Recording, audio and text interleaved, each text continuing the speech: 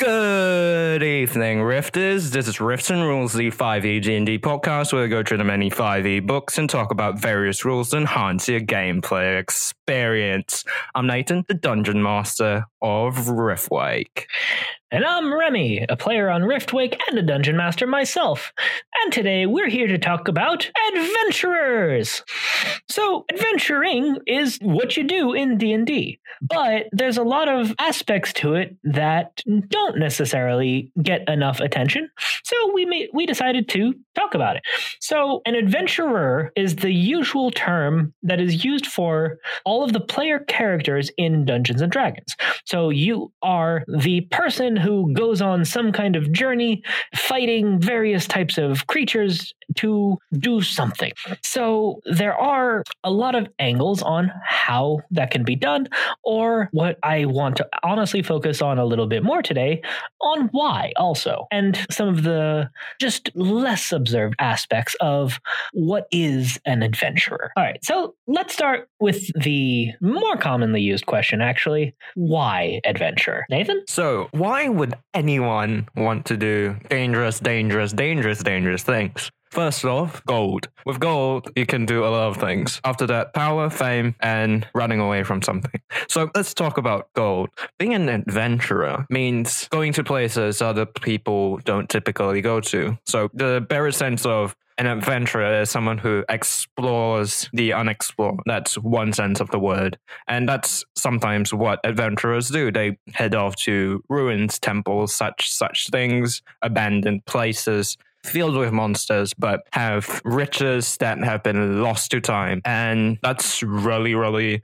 big because money gets you places. Next up, power. Same thing as before. When you head off into these ancient locations, what you have are ancient magics, and ancient magics typically tend to be more powerful for whatever reason. And with this, adventurers can gain powers, magical items.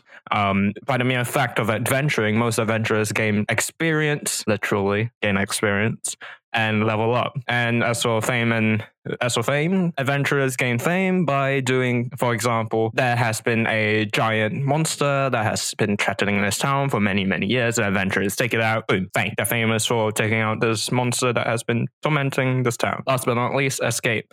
So this is typically what drives the adventurer to be an adventurer in the first place. So whatever life they originally had wasn't something that was good or something like that, and the adventurer decides that, okay, I'm going to leave this all behind and I'm going to make a new life for myself as someone who strikes out to find adventure, and hence off the reason escape. Indeed. So there are a lot of potential good reasons for why someone would want to be an adventurer, because just to quantify it a little bit more. So we've talked a lot in the past about how I value gold in D&D, and that I see it as a gold piece is equivalent to $100. So adventuring is incredibly likely to give massive amounts of gold in comparison to the average standard of living in a D&D world. Now, the other side, though, is the danger of adventuring. A D&D world is a fucking death trap. There are things that trouble people, all the way from the weakest of goblins, all the way up to demon lords and evil gods. So there is constant, never-ending danger. On the bright side, that means that there's always a demand for adventurers, which is why the game is set up the way it is, because there is always need for someone to be an adventurer. However, on the world building side of things, there's a few questions that, again, in my big picture biased opinion, I feel don't get asked enough. So first things first, what is the death rate of an adventurer? Because if gaining experience is as fast and easy as it usually seems to be in a D&D world, then everyone should be at least a few levels under their belt. But that isn't the case because adventurers exist to kind of focus the attention of evil on them so that there are a finite number of people dealing with the many, many issues that are out there. But exactly what that death rate is something that I feel is worth thinking about. So a kind of corollary to that I'll just mention now in a tangent. How many adventurers are there in your worlds? So thinking about just the pure world building angle again, if you have, let's say 1% of the population are current or former adventurers, then that would give you potentially thousands or more out there at varying levels of power. I've mentioned here and there that just I have complete demographics with charts for my own world because that's just what I enjoy doing.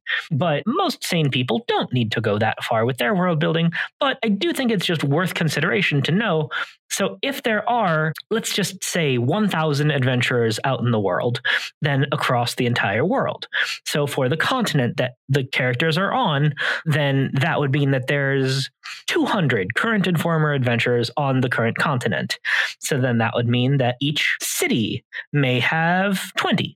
So considering that adventurers tend to not actually have particularly long careers is a fact that gets overlooked a lot. So a D&D game has the levels of progression of after this much experience, you gain a level. So thinking about, okay, so that would mean then that it would take X amount of time of constant adventuring to get to level 20. Means that there's a known amount of effort that it takes to get there. So with that being said, most adventurers don't get to level 20 because if there was that many level 20s in the world, then it would look very different than the standard D&D game. So thinking about all of the last few things that I've said together, that would mean then that most adventurers stop relatively quickly in their careers. So whether that means that many adventurers just retire and then decide, oh shit, this is fucking dangerous, or if they just earn enough money to just retire and just decide, holy shit, this is enough to start a business. I'm just going to settle down and start a family. Or if they die, is a question that all DMs, I would argue, should at least think somewhat about. Because if there is a known ratio of successful to active to retired to dead adventurers, well, that's just a kind of interesting detail that would shape how adventurers get viewed in the world and how the career itself is viewed in the world. And another angle to that potentially would be injury. Injury mechanics are another thing that is massively underutilized in D&D. And honestly, that's another one that I'm going to add to our list because we should talk about that at some point. But injury is a thing that exists in D&D and is rather difficult to fix magically to a point. So a lot of low-ish leveled adventurers, if they were to lose a hand or lose a leg to some creature or trap or whatever, then regenerate is rather expensive. So if an individual was not able to afford that, then they would likely either A, keep adventuring with their disadvantage and hope to earn enough money before they die, or B, decide, I lost a fucking hand. I am done with this shit. So thinking about all of these things helps shape kind of the tone of the world in terms of adventurers. So that would then lead to, how do adventurers get treated in the world? So from my perspective, right, the way adventurers can be treated is typically bound to what they are known for. So certain adventurers clearly will be known for doing great things like saving people, but equally adventurers will be known for killing a lot of people for absolutely no reason, because surely there are murder hobos out in your world.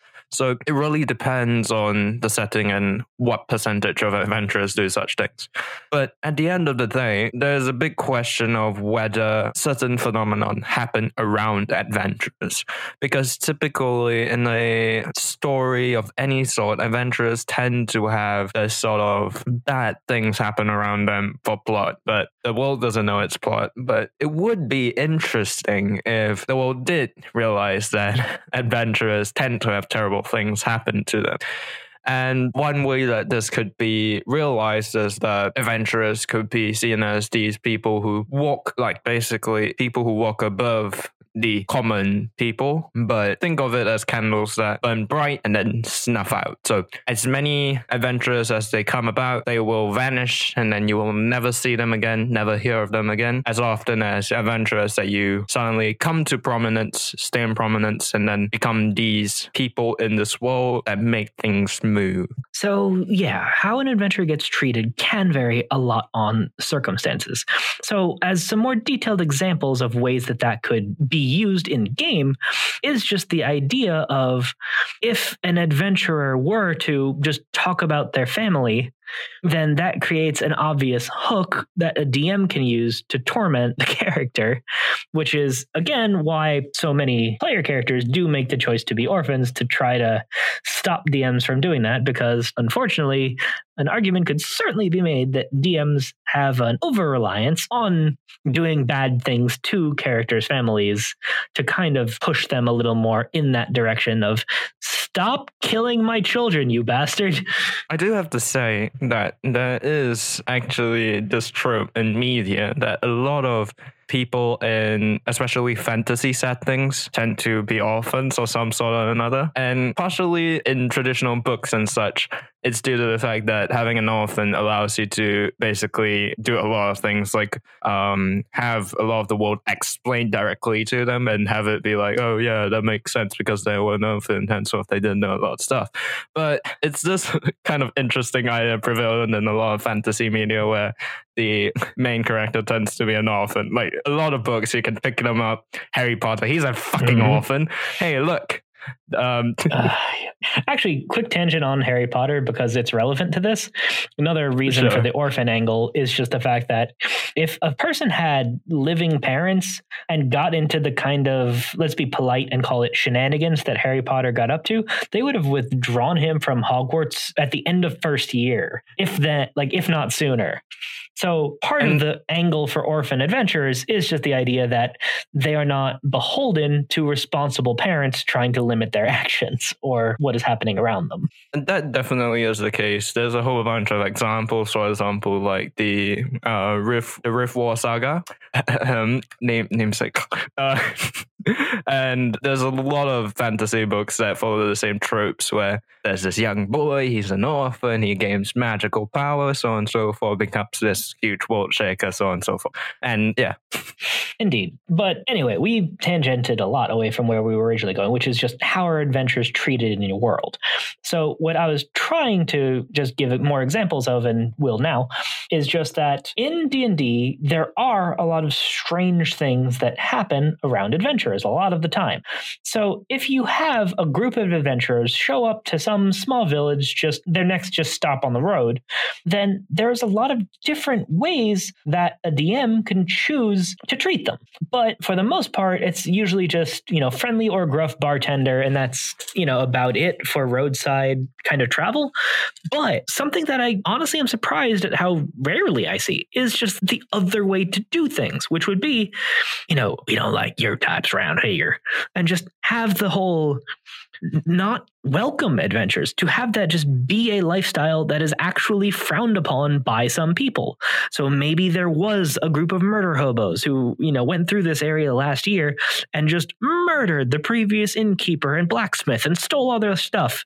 Now they just are anti-adventurer, because in theory, even in a D&D world, even though there are the infinite numbers of evil things out there, any single spot in theory should not be constantly besieged, or else how would they have even survived to live there in the first place without having some adventure just living there dealing with it all? So all of these little villages that are not super well protected, in theory, should not be under constant attack.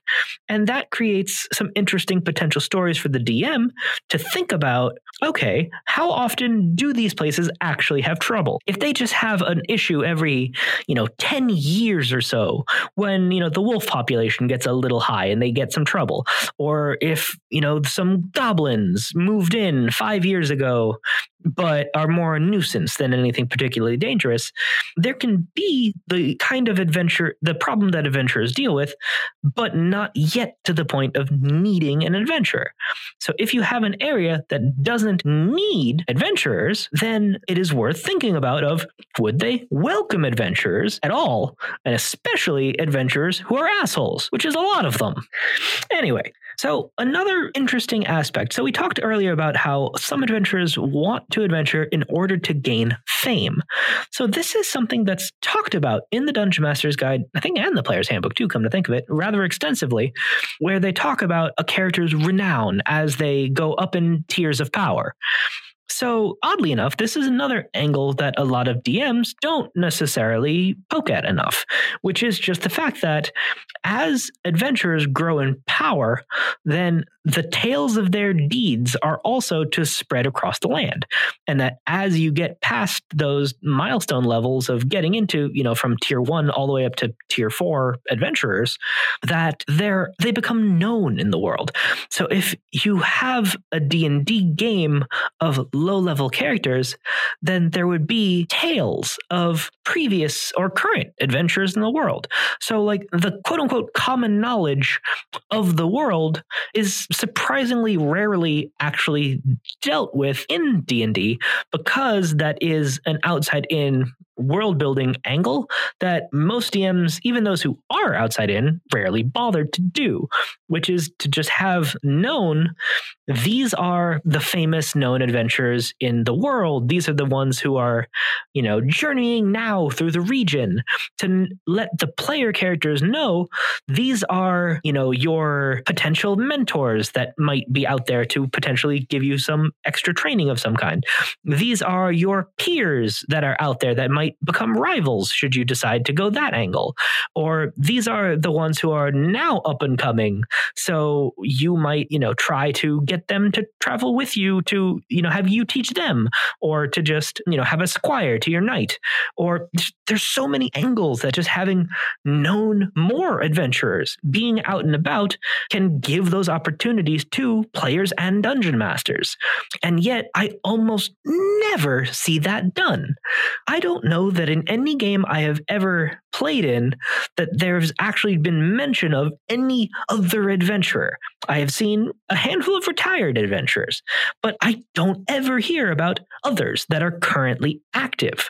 And again, that is another angle that DMs can use to build their world and to give all kinds of options to just have more fun stories. Oh, actually, you're right. Nathan just mentioned in the chat. I did forget one example. There's another Dungeons and Dragons podcast called Dungeons and Randomness.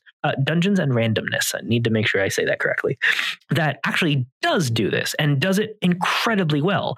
They introduce a rival group of adventurers who strongly push one of the active groups on the show into pushing themselves, pushing forward.